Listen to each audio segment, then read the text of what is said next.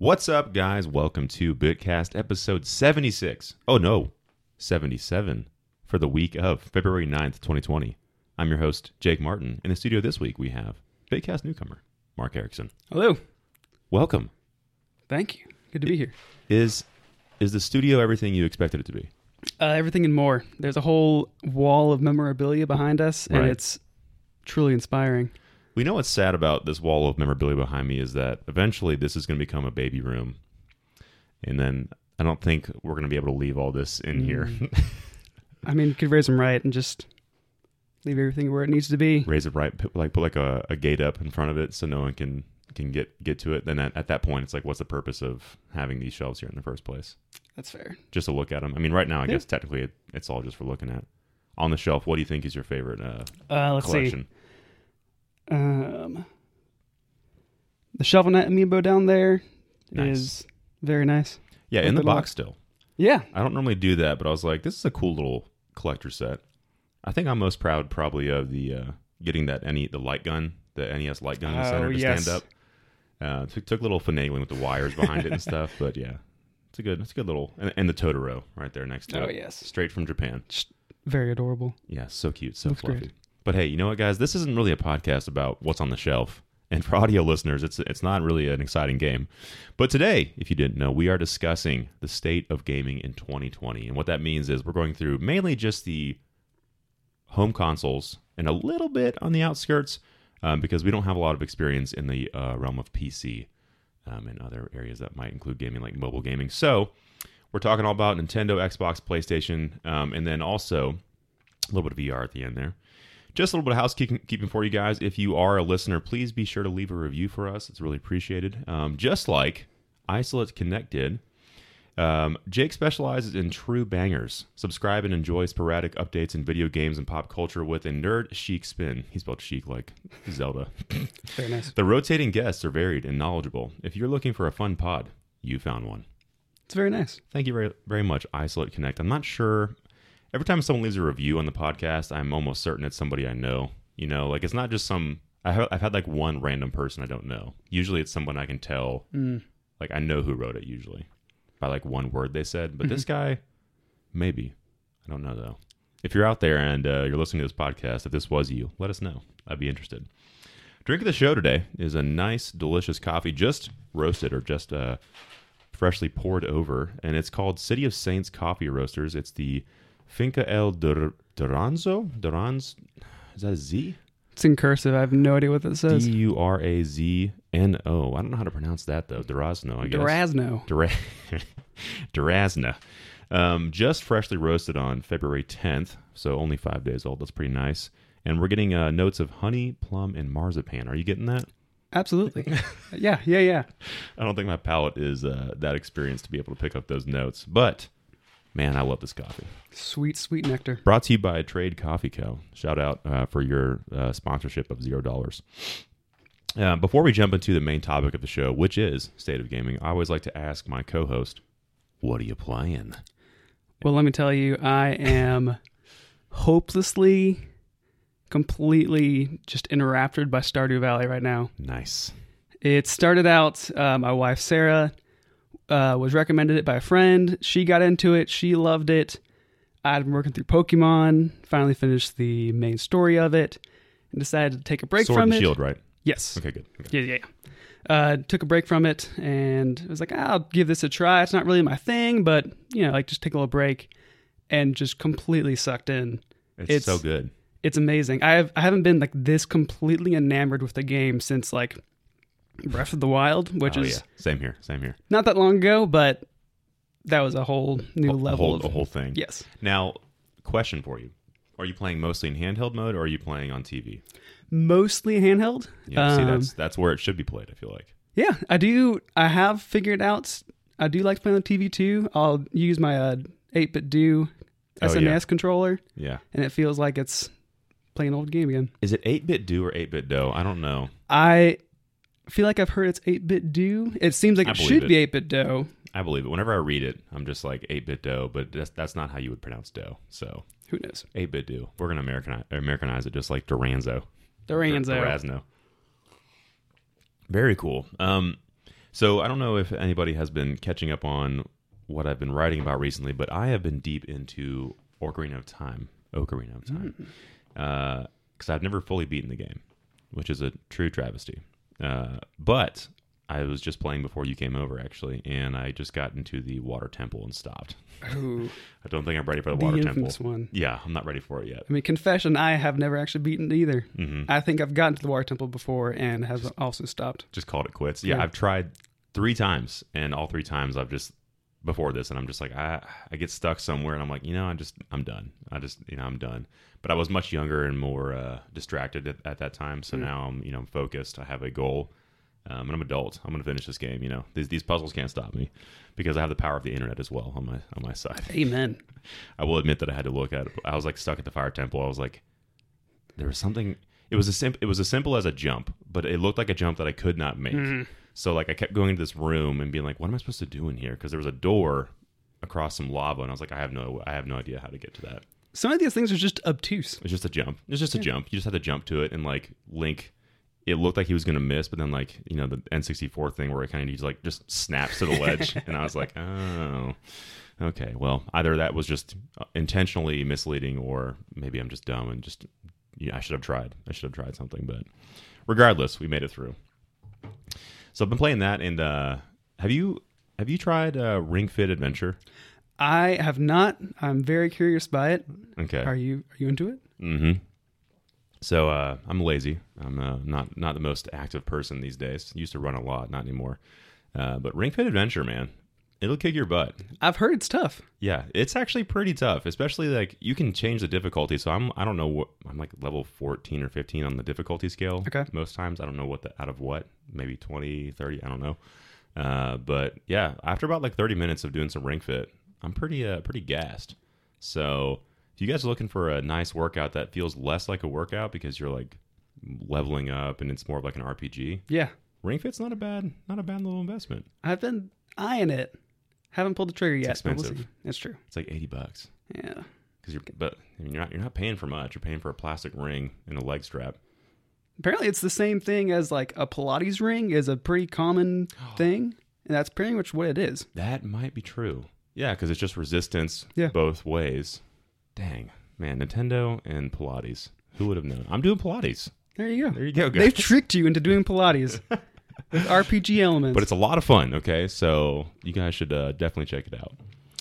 So that's what we've been playing. But before we actually jump into the main topic, I feel bad for not asking you this earlier. But Mark, since it is your first time on the show, I like to always ask some random questions to our guests. Yeah. So you like video games? I do. Tell us kind of how that came to be. What led you into the path of liking video games? So growing up, I was never really allowed to own a console, and so I would have computer games, which Minesweeper. The pinball and Windows. Oh, so good. Windows XP. So good. Trying to pull any of that out of a hat right now, and I can't remember them.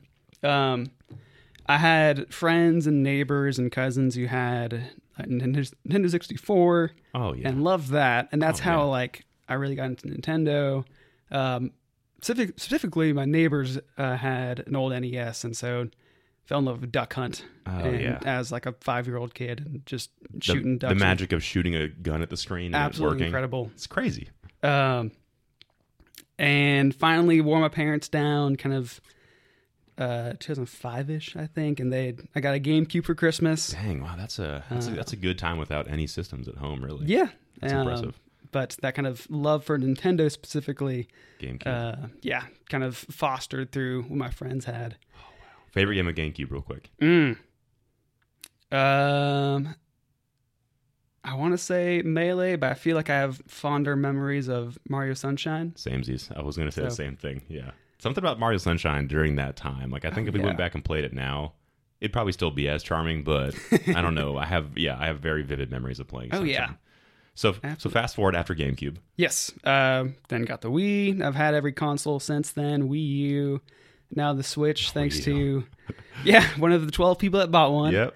And then thankful to my groomsmen for my wedding a little over a year ago that all came together and bought me a Switch. Oh, that's awesome. Those are some good friends right there. Oh yeah, looking out for me. That's awesome. And really love for video games. I've kind of connected video games to just like kind of the feeling of a day's work well done.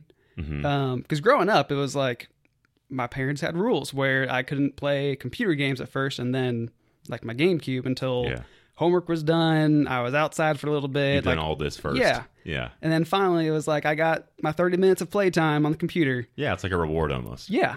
And so now I kind of realized like I've brought that feeling with me into my adult life, and like I still can't, like if I play before my work day is done, because I do a lot of different jobs, it's pretty flexible, but even then, like it feels weird. Like I can't do it until like once everything is done, I'm done for the day. It's just a nice reward. Yeah, I'm kind of the same way. And Hannah might disagree with me on this one because there's times I'm sure I've been playing when I need to do something else. But yeah, typically like early mornings on the weekends when like nothing's going on is like when I play, and then the rest of the day, you know, I have something to do. I don't like gaming late at night because what happens is there's nothing that I'm having to do anymore. I end up staying up too late, and I value sleep as well. So typically I'm like, okay, I'll play at 9 and then I'll go to bed at like 10. But if I'm playing online with friends or whatever, it ends up going to like 11:30. Here recently, when Hannah was out of town one time, we were playing. We jumped back into Apex, I think, or maybe it was Battlefront 2, one of the two like online shooters. Yeah. And I was playing for like we played until like 2 a.m. And I was like, that was a mistake. I'm so tired. It's so sad how like that does feel like a mistake now. And I remember doing that in college, and you were fine. Yeah, you could just wake up and go. But yeah, if I tried that in my current status, like I just wake up the next day like a zombie. I'm like, this is terrible. Immediate regrets. Yeah, so much regret. So cool, man. Yeah, I feel like you and I are very similar in that respect. Like, I think I talked about this when JMO actually interviewed me a while back. But friend of the show. Shout out JMO. But we weren't allowed to have games either. Our parents never bought us any game systems ever. Gotcha. So for us, it was like the holy grail. Like, oh my gosh, like all of our friends had them. And then eventually my grandma got me a Game Boy Color, and my parents were not happy about it. So I was able to play Pokemon with everyone. Nice. And then we did some like backyard trading and buying, you know, like the N64. I remember buying mine for like $70 from like one of my like cul-de-sac friends. Ooh. And like I don't even know how I had $70 at that time. I think I had we had just had a garage sale, and I was like, I'll give you $70 for your N64 and like all of the games, and that's where it started. There you go. So cool. Well, hey, thanks for answering that just off the top of the cuff question. But it's always good to know, you know, where people come from. But with all that being said, we're going to jump right into the main topic of the show because there's a lot to talk about. So we'll be right back. And we're back for the main topic, state of gaming in 2020. So the idea behind this is to just look at what's coming in 2020 and also just give our opinions on how we think things are going to go and maybe what we'd like to see from each console manufacturer. So yeah, I did this in alphabetical order for the most part until like VR and stuff, and you know that's where I stopped caring. But Nintendo first, since you know they are the golden child, our golden boys of the golden boys of gaming. So just quickly like to catch up on where Nintendo's at right now. The Switch is crushing it. Just sold over 50 million units. Good on them. But that does include the Switch Lite as well as like the original Switch model. So that helped a little bit. But what is cool is the Switch is currently outpacing the PS4 in the same like time span. Okay. So it reached the 50 million mark faster than PS4 did. Ah, okay. Which there's some factors in that. It's a little bit cheaper. Yeah. It is more of a handheld console, and if you picture like families that have multiple kids that want one, you know, each kid has to have their own Switch. You know, they're not gonna for car rides. I mean, they want to be able to have their own. So it makes sense that it's selling that quickly, but it's awesome that it's doing that well still. Yeah. Sad to know that they're not. So recently, the president of Nintendo came out and said that they are not interested in releasing a Pro model this year. I don't know if you'd heard rumors about this or not. I've heard about it. I think we may have different opinions on there because I think... You think they are? No, I simply don't care for doing a Pro model. Oh, yeah. Like, I think it's fine if they don't. Well, okay.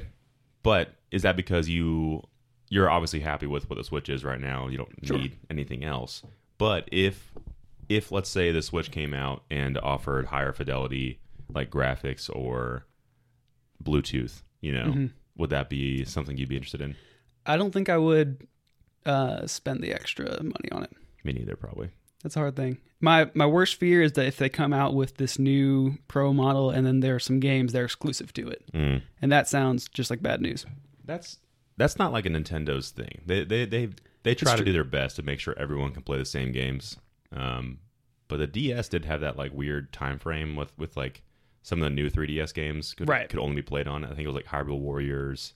Right. It was something like 4 games. Xenoblade. Yeah. And something else. Yeah. It was like 4 games you couldn't play, but like that was like right near the end of 3DS's life cycle too. So if you hadn't already upgraded at that point, it's like you're not going to. Right. But I don't know. I mean, like, my fear is that Nintendo's, with PS5 and Xbox Series X coming out this year, do you think that they're going to struggle against that new wave of consoles? I don't think they are. Primarily because they released the Switch into a market where there already was these 2 other consoles, being the PS4 and Xbox One, that were already more powerful than it, that had been around for a couple of years already. Like, especially considering what the price points will be for Xbox and PS5, I think that they'll do just fine. And Nintendo's always been more unique.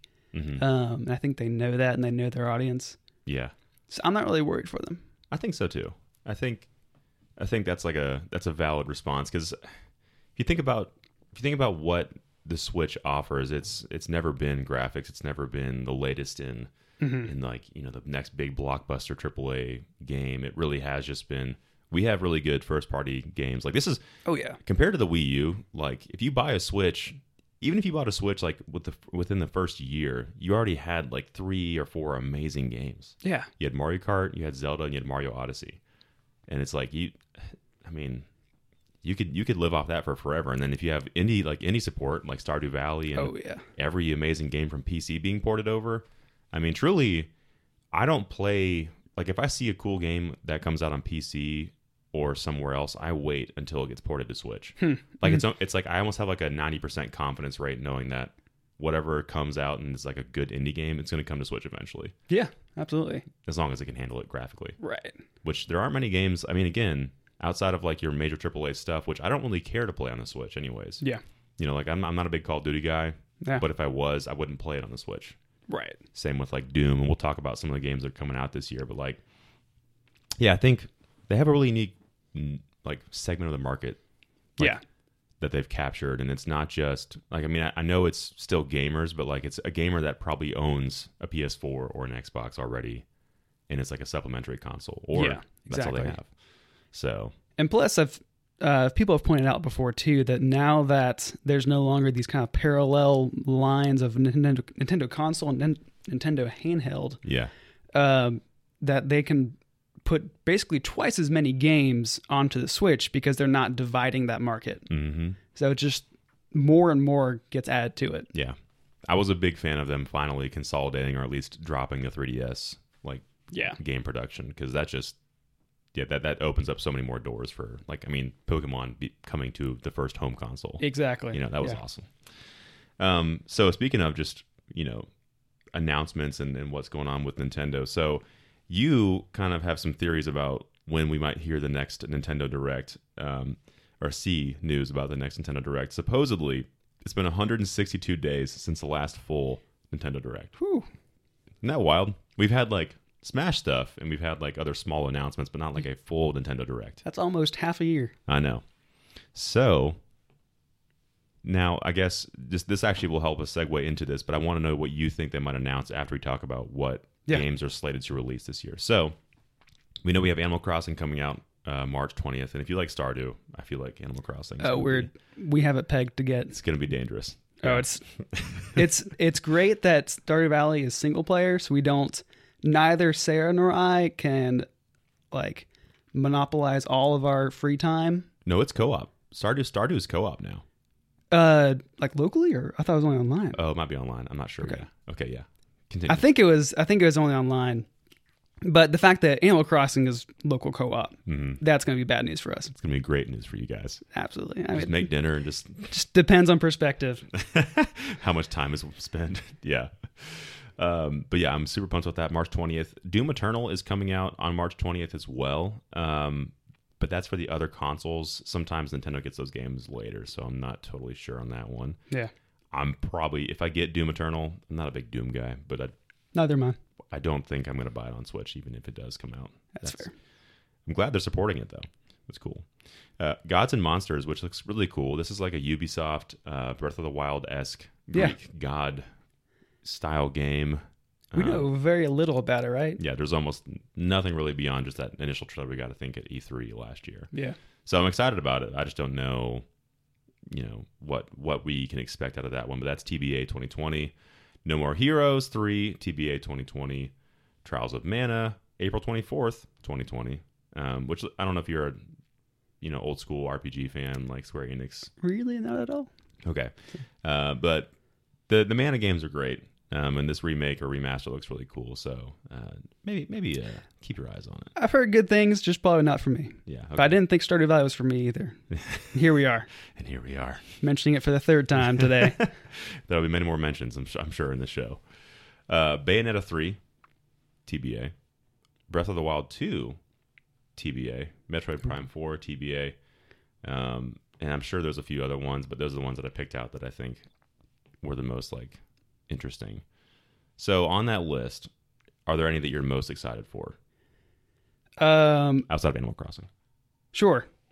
I think Breath of the Wild 2, even beyond Animal Crossing, is the most excited I am for a game. I know we're not sure if it comes out in 2020. Do you think it'll come out this year?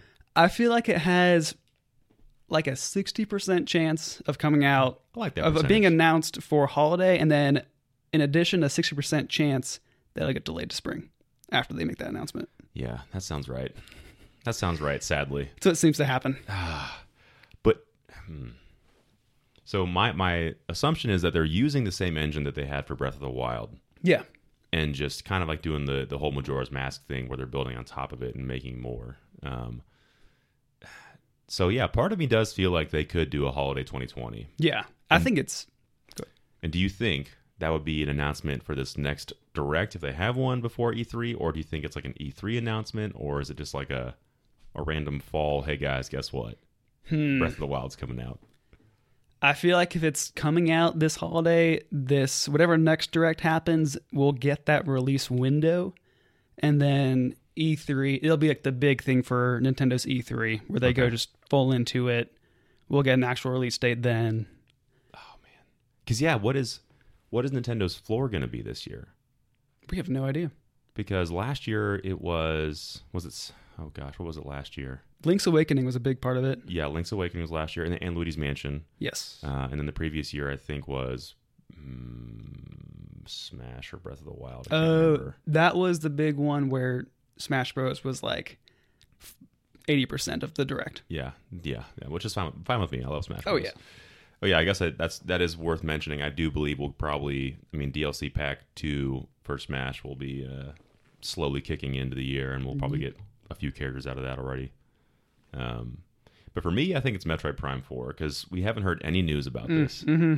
And I don't even care if we don't get a date still. I just want to see what they've been doing. Just something. It's they announced it, and then it's just been, they came out and said, hey, it's not really up to snuff what we want. We're going to restart entirely and just hire on and switch over to Retro Studios to do it. And we haven't heard anything since.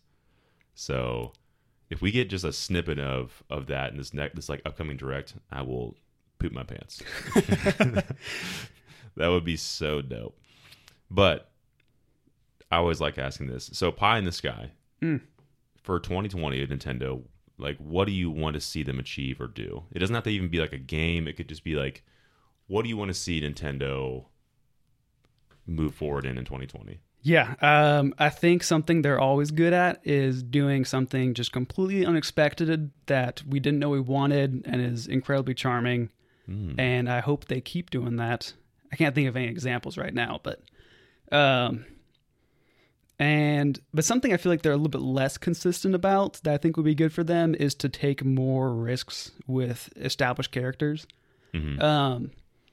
Like them doing Cans of Hyrule could be a good example of that. Yeah. Where like letting an indie developer kind of take that franchise. Or Mario with Mario plus Rabbids. You Yeah. know, that was great. That was like one of my favorite games in the first year of the Switch. Yeah, I actually haven't tried it out, but I've heard great things about It's it. awesome. I might have a copy if you want to borrow it. It's maybe I think I do.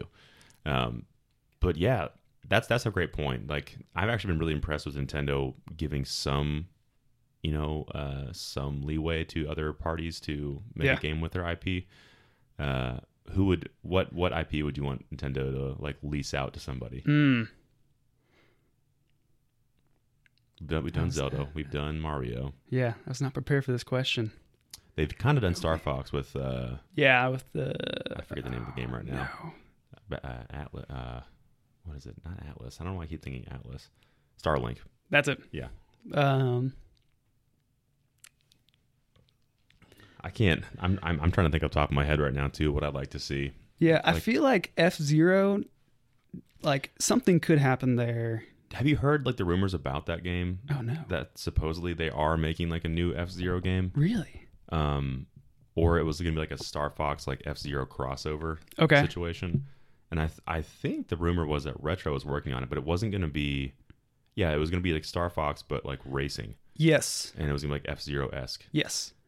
I feel like what happened though is wasn't there like an expansion for Starlink where it was just racing? Oh gosh, I hope that's not what it was. I don't know if that was. If I totally missed it, but I thought there was like a Grand Prix like racing game that was like. I do remember that. Them talking about guys. that. I don't know. That'd be cool though. I think what I'd love to see is for F-Zero to kind of like even just have like this is totally out there. Also, non-indie developer, but have like Rockstar take over the F-Zero series and just see what happens there. Oh man, well, what has Rockstar made? Well, I guess since both brothers have left the company now, like what have they made that you think would like tie in with that well? I don't know, like just something along the lines of like an open world F-Zero where it's that'd be sick. Like racing is just kind of part of it, the main part of it, but like there's also this whole other story around it, and because it feels like there's all of these like wacky rich characters in F-Zero where it's like you only see them in their cars. In their cars. Yeah, you're right. Dude, that sounds dope. Hey, you might want to copyright that real quick. Just make sure that they don't steal Trademark. it. I think for me, I would love same vein as you, but I would love if they gave Mario Kart, the next Mario Kart, the Smash Bros treatment. Yeah. I don't think it'll happen in 2020, but I would love if they said, "Hey, we're going to pull in like every track from like previous games and we're just going to make an ultimate version of Mario Kart, but it's going to have like these new mechanics and like that's going to be the definitive version of Mario Kart." Oh yeah. Do you want to see them add like other Nintendo? I can't say the word Nintendo today when it's very vitally important that I say the word Nintendo. Do you want to see them add in more Nintendo characters? Oh yeah, absolutely. I think you could get rid of some, like Gold Mario. Some, like it's like that's not like really a fun character to see. That, and then I'd love to see something with Paper Mario, like a Paper Mario return to like the RPG style, not what we got on 3DS or was it Wii U? That was like the Color Splash game. Yeah, that's the latest one I think we got. I want like just full RPG, kind of almost like Super Mario RPG for the SNES. I want that style of game again. Yeah, absolutely. Even if it's Mario and Luigi, like I'm sure they could pull the Mario and Luigi teams from like the DS or the 3DS and like the Paper Mario guys and just put them all into one. Oh yeah, it'd be an amazing game. Absolutely. Yeah, I hope so. Real quick, I think 2 items on my just total wish list. Very specifically, I'd love to see a new Pilot Wings game. I didn't try the one on 3DS because I didn't have a 3DS, but I loved the flying mini game in Wii Sports Resort, and I wanted to see that just expanded. Okay, it's great. And then would also love to see them resurrect 1080 snowboarding. I have a huge soft spot for just arcadey snowboarding games. Yeah. And if EA isn't going to make any new SSX games, then I haven't got one in a while. I know. Then I guess Nintendo should be the one to 1080, just bring it back. Yeah. That'd be cool. And I feel like they could probably make that game, sell it for, I mean, they probably would sell it for full price. But depending on what it is, you know, like think about 1080 like online. That'd be kind of fun. Oh yeah. You know, just snowboarding around with your bros and your friends, just hitting the slopes, hitting that sick pow, dude. Oh, that'd be cool. That'd be cool. I honestly haven't played 1080 in a hot minute, so that would be a fun time. So yeah, I mean, overall, I think Nintendo's gonna have a strong 2020. Yeah. I think they're gonna continue on with what they've already been doing and just executing on making great games and keeping people excited through their like stream of like directs and mini directs that they have. I just hope that if you remember when the Switch first came out, Nintendo was doing this thing where they would release one major first party title every single month. And they've kind of stuck to that, but like obviously it's hard to keep up that schedule, but they've always had like one game each month. Like, oh, this is Animal Crossing, and then you have Bayonetta, and then you have this. Like each month there was something to look forward to. Right. Yeah. And I want to know kind of like if they're going to keep trying that, or if it's just we have like 3 bangers this month or this year, and that's right. It, and we're done. I mean, I'd love to see what they have planned for this year because we know just very little. We don't really know much outside of Animal Crossing and a few other like third party stuff. Like there's not much. So I think this next Nintendo Direct or E3 is going to be pretty wild. Oh yeah. In terms of what's coming down the road. So there you go, Nintendo. Moving on to PlayStation.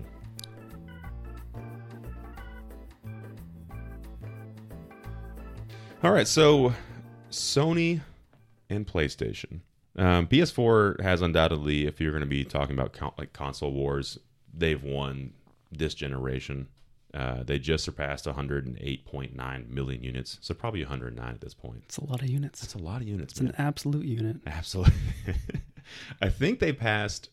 I want to say they passed PS1 in total unit sales, and so they're only behind, I think, PS2 at this point, or maybe the Wii. I think Wii is like 111, and the PS2 is like 150. So I don't think they'll catch the PS2. Well, anyone ever will. Yeah, but for them to be selling that many like consoles in this era, our like generation of gamers, is testament to show like people still like buying home consoles. They want home consoles to have these experiences. Yeah. So that's good. That was good to see. And they've kind of just continued that. Interesting facts really quick. Digital games made up for 49% of game purchases on PS4. Huh. Which is pretty wild. Yeah. So almost half. It's a brave new world. And I think, I mean, even if I'm thinking about my Switch and PS4, not as much because I've had it since 2013. And I like having physical copies of my games. Yeah. But I think like with the Switch, I am seeing myself buy more digital games because like they're smaller, bite-sized indie games. And I think if storage and like transfer options become more viable, like if I won't lose those games when I transfer to the next system, which I think is what they're promising with this, then you'll see more and more people adopting to that digital library. I've noticed in myself too that I'm going more digital just because I'm now just getting lazier. And like the thought of having to like physically, for the Switch, like just taking out the cartridge and putting a new one in. That's and so much work. I know. I can't do it anymore. How did I do this for 10 years? Did you see the article that JMO put up called The Age of Decadence? Written by the New York Times, like op-ed guy. I don't think I did. Really good, really well written. Okay. But it makes me think of that just a little bit because we've had it so good. We've had it so good for so long that we don't, like things that weren't really an inconvenience are now an inconvenience to us because we just have things so nice. But I agree with you. Digital is just so much more convenient when you take it on the go on a trip or whatever. Right. You can, like, the games are tiny. You can put them in a little cart. Mine has a built-in little cart holder that I can bring my games with, and I only play like 3 probably entirely across the trip, so I don't need all of them. But it is nice just knowing that you don't have to even worry about it. Because, like, if I lose that little sleeve of games, that's like $240 down the drain. A lot of money to lose. Yeah. And it's like this little like debit card size thing. And I'm like, that's scary. But I mean, yeah, digital is probably going to be what I think is going to be this next generation. I mean, I think Xbox learned their lesson by trying to go all digital. So I think that they're going to probably offer both options. And I'm sure PS4 is the same way. We don't know much about the PS5 when it's coming out. But we do know a few details about it now, and it's going to be offering some next gen technology like ray tracing, and it's going to have an SSD now for decreased load times. And they recently talked about their haptic controller, so I think they're taking a little bit of a note out of both Xbox and Nintendo's controllers with the like advanced rumble. Yeah, but supposedly it's so that you can like feel things in game, and like that was one of the things I think they were talking about with Last of Us 2. When you pull back like maybe it's not Last of Us 2. I think it just was like, this was like a tech demo, but like pulling a bowstring back essentially, you'd be able to feel like the tension essentially of like trying to pull back on it. That's cool. And I was like, that'd be kind of a cool feature, but I don't know if I want that. Sure. My hand's tired. I can't do this. I also hope that developers actually use it. Because we've seen that with like the HD Rumble for Switch, is they put all this technology into the Joy-Con and no one's really making use of it. Except for Nintendo on like their first just few test games, like 1-2 Switch. Right. Yeah. I mean, that is the bane of almost any new like controller technology. Like half of it gets used, I feel like. Yeah. The touchpad on PS4, it's a cool thing, but really all it's ever used for is like a map. Yeah. You just push it and the map pops up. And you're like, oh, cool. Very nice. Nice. I do like, though, like you can move the cursor around with the touchpad on there, and it makes like picking waypoints on a map really nice. So like that is a cool feature, but not often used. Good. They are skipping E3. So Sony or PlayStation came out and said that they were skipping E3 this year. And that's a main topic of discussion for 2020. How do you feel about just E3 in general for 2020? E3 seems like it's kind of on a state of decline. It's becoming less and less popular. They've had some pretty bad controversies happen. Like last year, they had the whole doxing situation. Yeah, not good. Not great. I also I don't think E3 is really necessary anymore. Not necessary in the sense that it has to be this show floor thing. Yeah. Which is sad. Because like my dream, even when I first started BitBlogs, was like, oh, it'd be really cool if like we got to a big enough point to where like we could just get free passes to go. Yeah. And I would love to go to E3 just to celebrate games and just see all the people and different new stuff coming out. But yeah, you're absolutely right. I think Nintendo, again, they're always like starting things. They're going a different way, and then people are like, oh, that actually is a good idea. They stopped doing full stage presentations like years and years ago. Right. And started doing the directs. And I think people realized, wait a minute, Nintendo doesn't even have a physical stage presence, but they're still able to make announcements, and people are just as excited and know about their products that way. Yeah. So if we release a video around E3, it has the same impact. Yeah. And it'd be great to still have like a week in the year where everyone's making their announcements. Yeah. Like, I love the week of E3 because it is like, okay, cool. Like we're going to hear a whole bunch of news, and maybe that's what it'll turn into. I do think it'll be like, if E3 can try and capitalize, like, I don't even know how you monetize though after that. Like, how do you monetize a digital promotion outside of marketing? Maybe like, hey, we're going to help promote everything that's going on with E3 this week, digitally and physically. I mean, they'll always probably have a show floor. Yeah.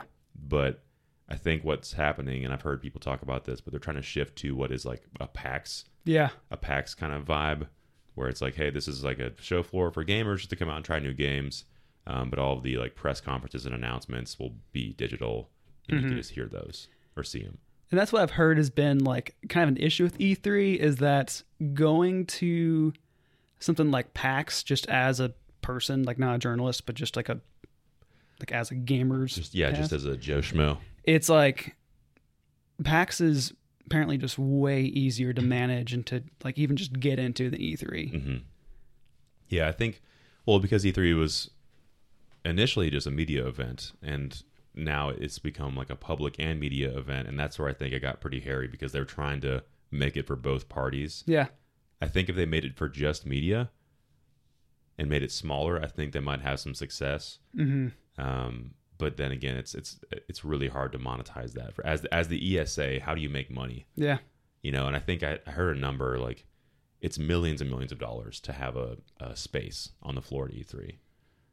And Nintendo historically and Microsoft, they're still in it. Nintendo, even though they're not physically doing a stage presentation, they always have a huge booth, right, where they show off all their new games, and it's like it's just a cool like Disneyland or Disney World experience. Oh yeah, which makes sense.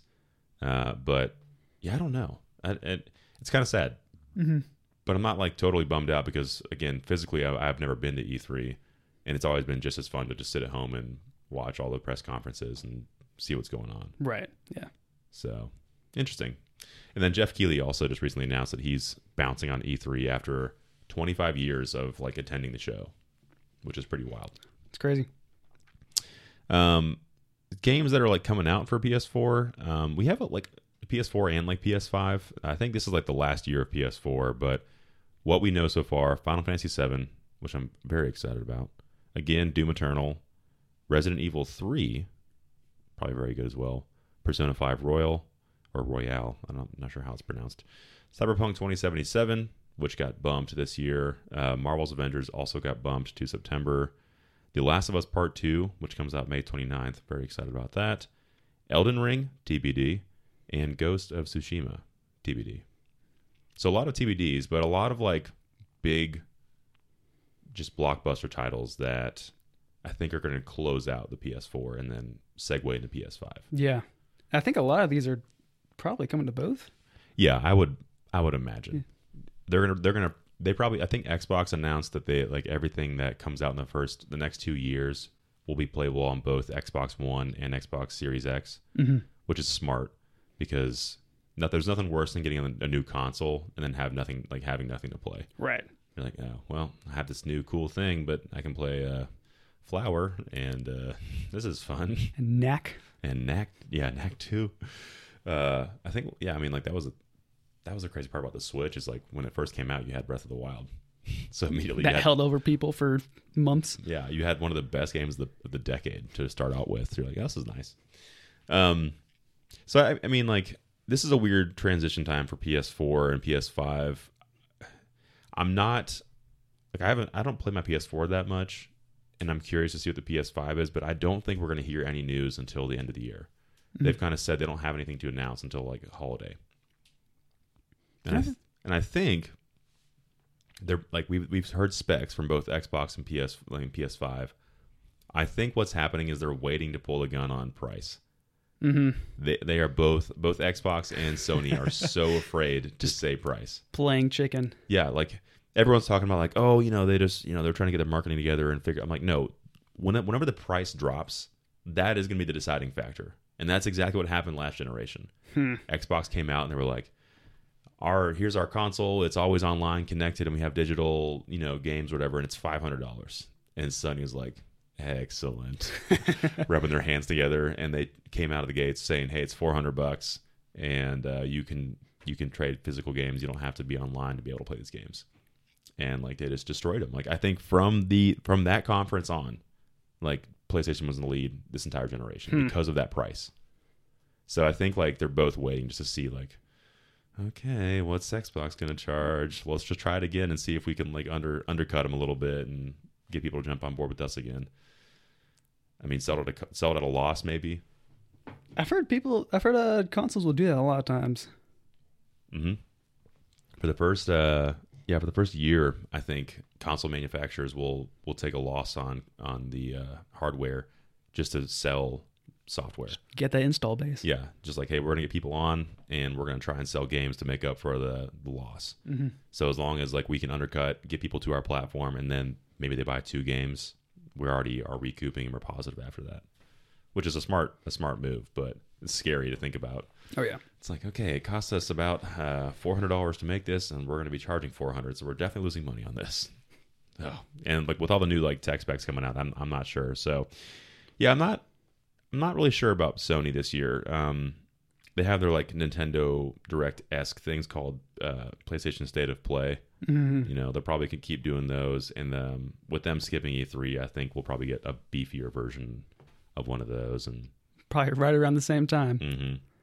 And I think Yeah, there's not much to talk about with PlayStation until the end of the year, until we know what the PS5 actually is. So Yeah.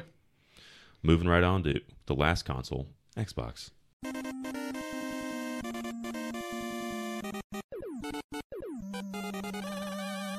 Now, unfortunately, we talked before the show. We both don't know a lot about Xbox. So anybody listening that's an Xbox fan, please forgive us.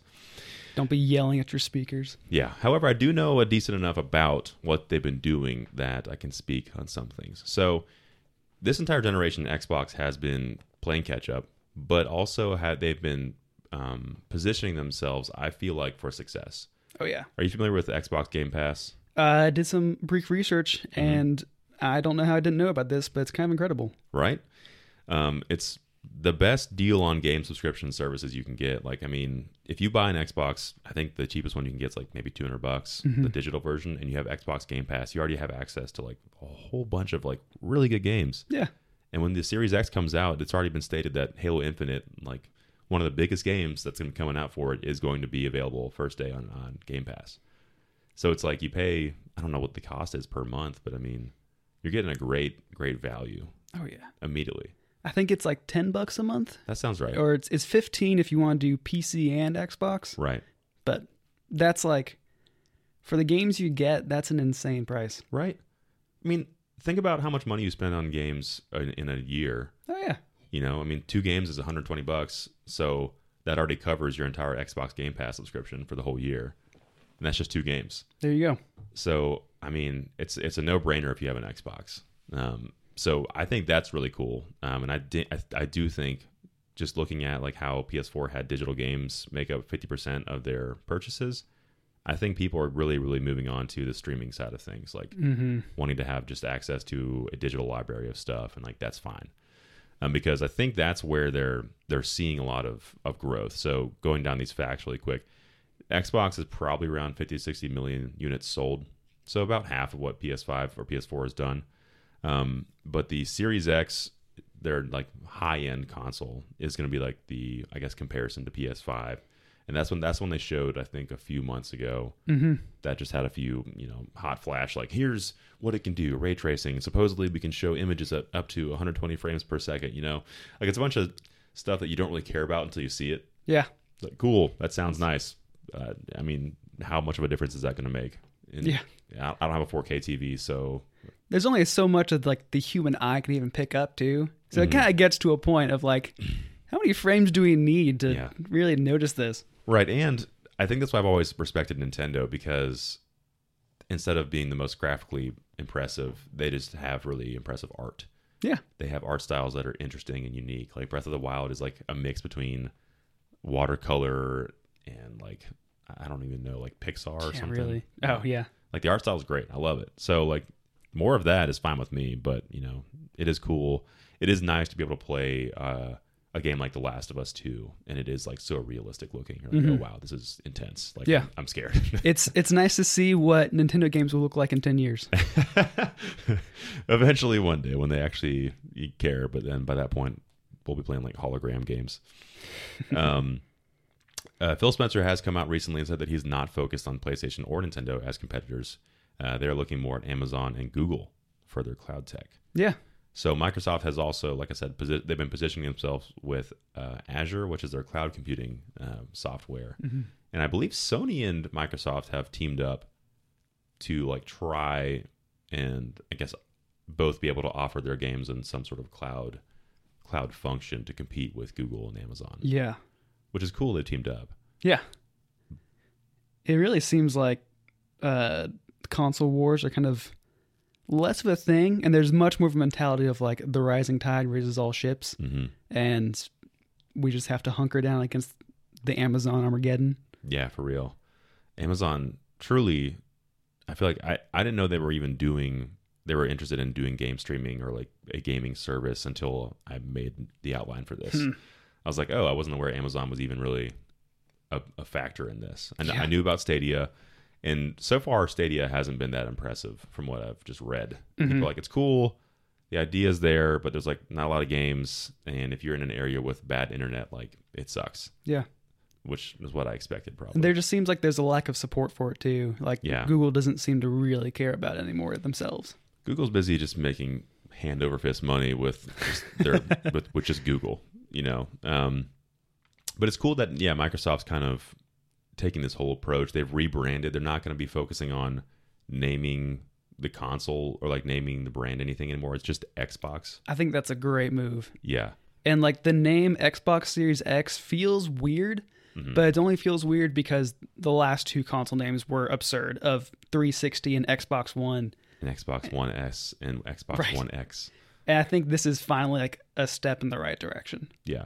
I think so too. It's I mean, someone said it's a lot like the iPhone, Yeah. you know. Yeah. The iPhone X Max, or the iPhone Max, iPhone XR, but they can just call it whatever they want. Like this is the Xbox, blah blah blah, Series X, Xbox Pro, whatever they want to do it. And PS4 or PS5 in the same idea. Will have PS4 Pro, PS5 Pro, you know, whatever.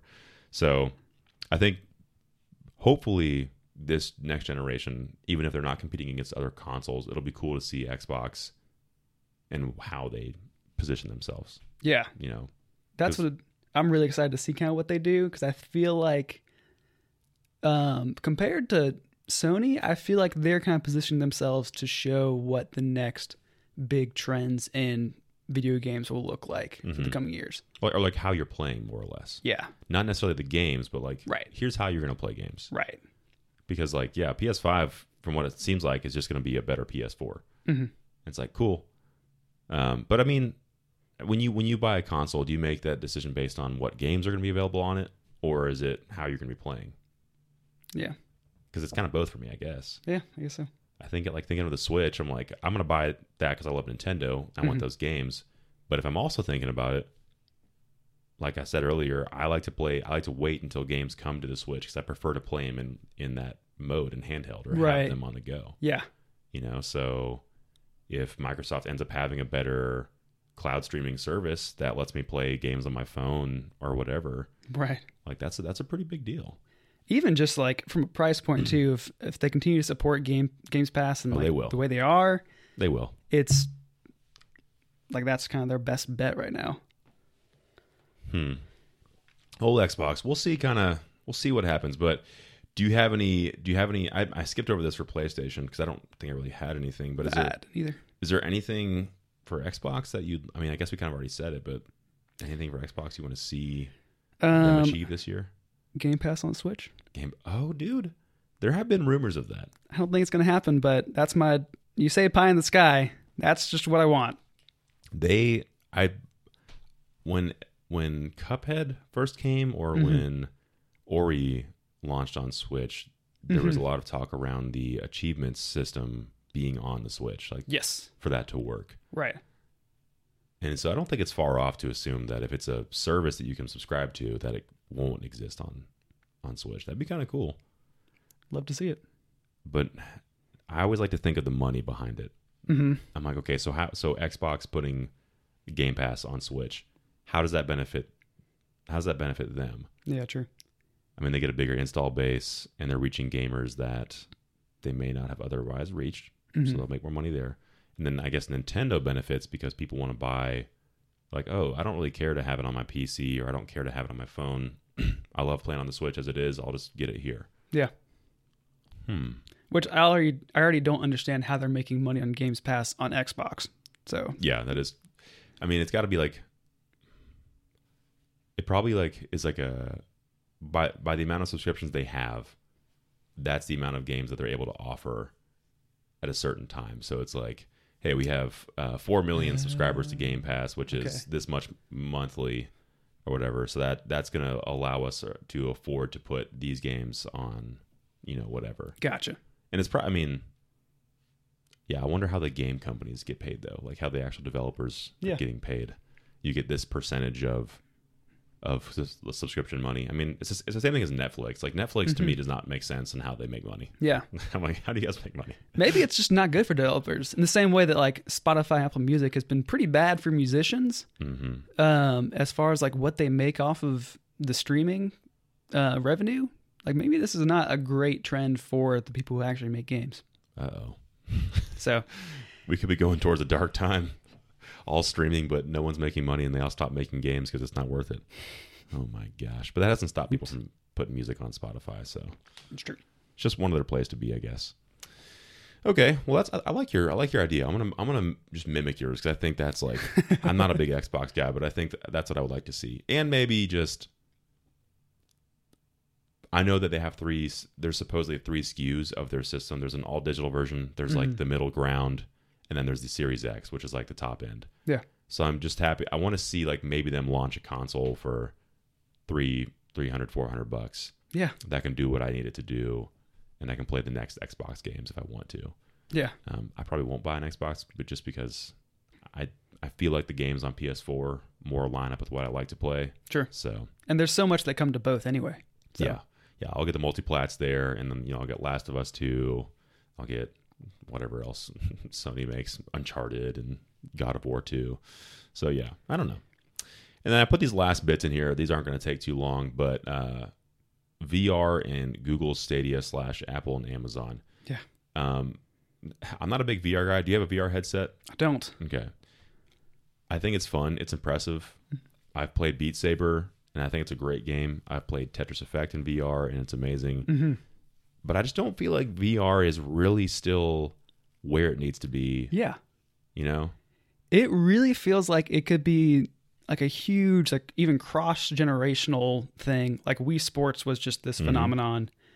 But I feel like it's just too complicated and like too expensive right now.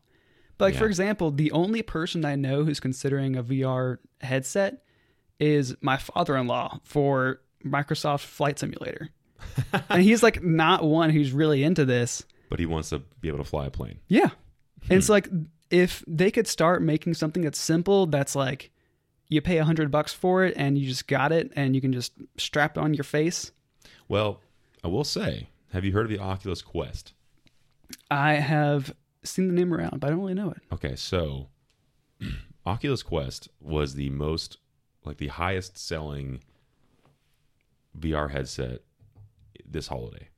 And I believe it was maybe one of the hottest items of this past like holiday because it's cost effective. I think it's like $300, maybe $350. There's no wires, no tethering at all. It literally, you just put on the headset and go. Okay. And it has the 2 motion controllers, whatever you want to call those. Yeah. Hand controllers. And people love it. Like the Quest is the first VR headset to make VR less intimidating and like less complicated. Okay. But it's still kind of expensive. Yeah. And the problem that the Quest faces is really just a matter of spec. Like it looks fine, but it definitely looks worse than some of the nicer VR headsets that are out there because it isn't wired. Yeah. And then some game support. Like it's getting good game support because it is Oculus, but like PSVR, they have Tetris Effect. They have one of the best VR games supposedly right now, which is Astrobot. It's like a platformer in VR. It honestly is really cool. Sounds cool. But there's not like a ton of games. It's like Beat Saber and a few other like Super Hot you've probably heard of. Yeah. Like a few other ones that are like big, but it's like 3 or 4 games that you'll probably play, and that's it. Okay. So it sounds like it's like it could get there. I don't expect it this year for Just 2020. more of that. Yeah. So just refine that technology maybe and get some bigger third-party support. Maybe if it would be amazing if like Nintendo again, finally partnered with somebody else outside of them and said, "Hey, we want you to make a VR, Nintendo game." You mean Labo VR wasn't enough for you? Link's bow training VR. Oh my goodness. Oh man. I can only dream. So I'm I'm hopeful for VR, and like they announced Half-Life Alyx, which was a big deal. Yeah. I never played Half-Life, but I know it's a huge deal for a lot of PC people. Yeah. Did you play it when you had PC? No, I didn't. Okay. So that was, that's a big deal, but it still is yet to be seen if it's going to be like the next killer app. Yeah, the next killer app, the next killer thing that needs to bring VR into the I guess the masses. Yeah. And this last bit, just Google Stadia, Apple, and Amazon. We talked about Stadia and Amazon a little bit, but Stadia's not doing too hot. We'll see how it comes to fruition. They have a bunch of games in work that were supposed to come out this year. So, I mean, it could still be a great year for Stadia. I just don't know yet. Yeah. And I don't have any friends, I think, that I know that have it right now. I would love to try it just to see. Yeah. Which Google is weird because they don't hesitate to just kill something that's not doing great. So this might be it for Stadia. Yeah, Google Plus. Yeah. Just, we're done. I hope not. I'm really glad that Google's in there, and I honestly think their presentation. Did you watch the press release for Google Stadia? Yes, I've seen a couple of them. Yeah, I thought the initial one, the announcement of what it was so good. Yeah, it was so well done. I was like, oh, this is a great concept. I'm into this idea. It seems like they're solving a lot of issues that people might have with game streaming. And this looks great. I've heard the controller is awesome too. Yeah, like everything from the design and just like how they were pitching it. Like this makes sense. Like AAA party games on the go. Like what else? What's wrong with that? Sounds great.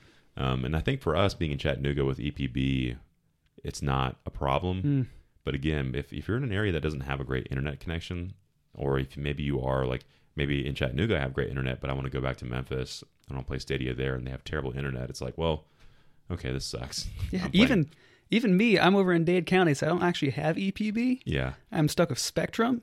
Ooh. And if EPB is out there listening, please come. Just come, and I will drop Spectrum so fast.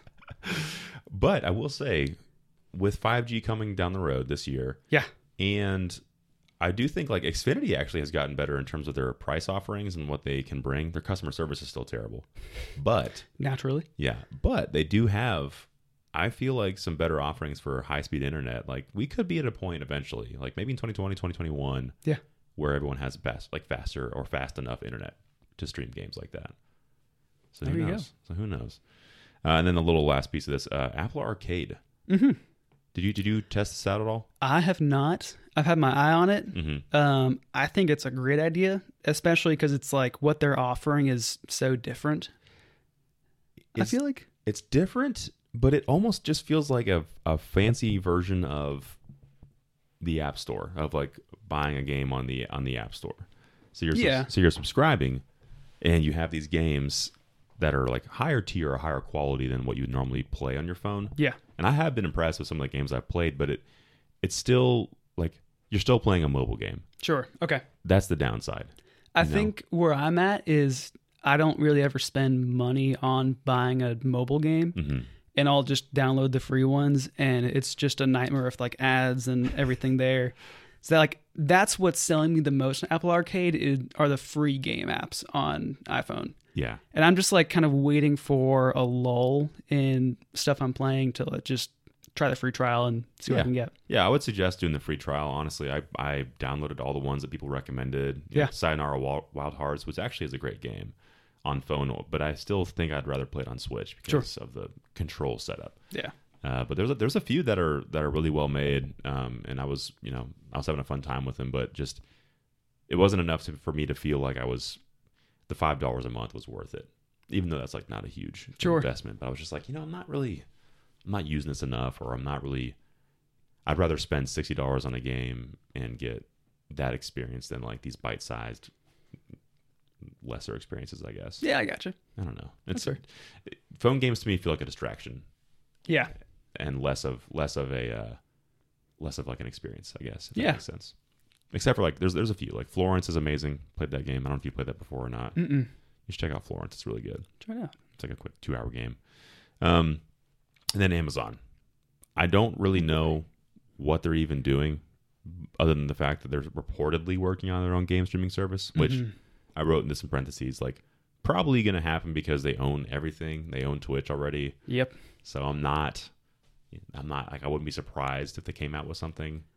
Like something with the promises of Stadia where you can play any game on any machine. Mm-hmm. And then if it's something where it's like, you just get the games if you have Amazon Prime. Oh yeah. I mean, that makes sense actually, because they already have that with Twitch Prime. Mm-hmm. You'll get like a free game or free 2 games if you have Twitch Prime. Yeah. Yeah. I mean, and AWS is like so prevalent everywhere. Like they would have no problem like building servers out and like trying to like just send and stream games to you almost as easily as Google, I feel like at this point. And I understand why that like scares Microsoft most of all, because like they could even do this like at a loss and they'd be fine. Mm-hmm. Yeah. Amazon's got a lot of money to burn, so they can just try things and they end up usually being pretty successful at what they do. So, I mean, really, that's it though. So we didn't cover PC gaming because I don't really know much about PC anymore, or really at all. But Yeah, do you have neither any takeaways for PC? I know nothing. Okay, Yeah, cool. really. Well, good. So 2020 is, I guess, the way to like encapsulate everything is still majority unknown. Mm-hmm. That's exciting. Yeah, I think it's kind of cool to just hope and wonder what is going to be coming out this year. But based on previous year's performance and what we've gotten from each company, I actually do think that this is going to be a big year because we have 2 consoles coming out. And then we have Nintendo, who is always a wild card. Mm-hmm. And we don't know a lot about their upcoming games. So, like, I think for Nintendo, it's games. Yeah. What are you going to be bringing out? Like, what big guns are you going to have this year? And the other guys are consoles. Oh, yeah. I can't wait. Exciting times. Exciting times. Well, there you have it, guys. That is the end of our podcast in the State of Gaming 2020. Mark, thank you so much for being on the show, sir. Hey, thank you. Yeah, man, it's been a good time. You know, your first time, you did a great job. Thank you. You know, I was a little worried. I have no critiques for you except for how to pronounce Nintendo correctly. That's fair. I need to get my voice a little more silky smooth. do a few of the Will Ferrell Anchorman warm-ups. Ow, now, brown cow. But if you are a listener again, thank you so much for tuning in this time. Be sure to leave reviews. Check us out on Facebook or Instagram, where most of the time we're posting our new content on there. And if you are interested in a topic that we should discuss in the show, please feel free to submit a topic to us on our website, bitbloggist.com. But until next time, this has been Bitcast. Thanks for tuning in. Let's talk about some stuff.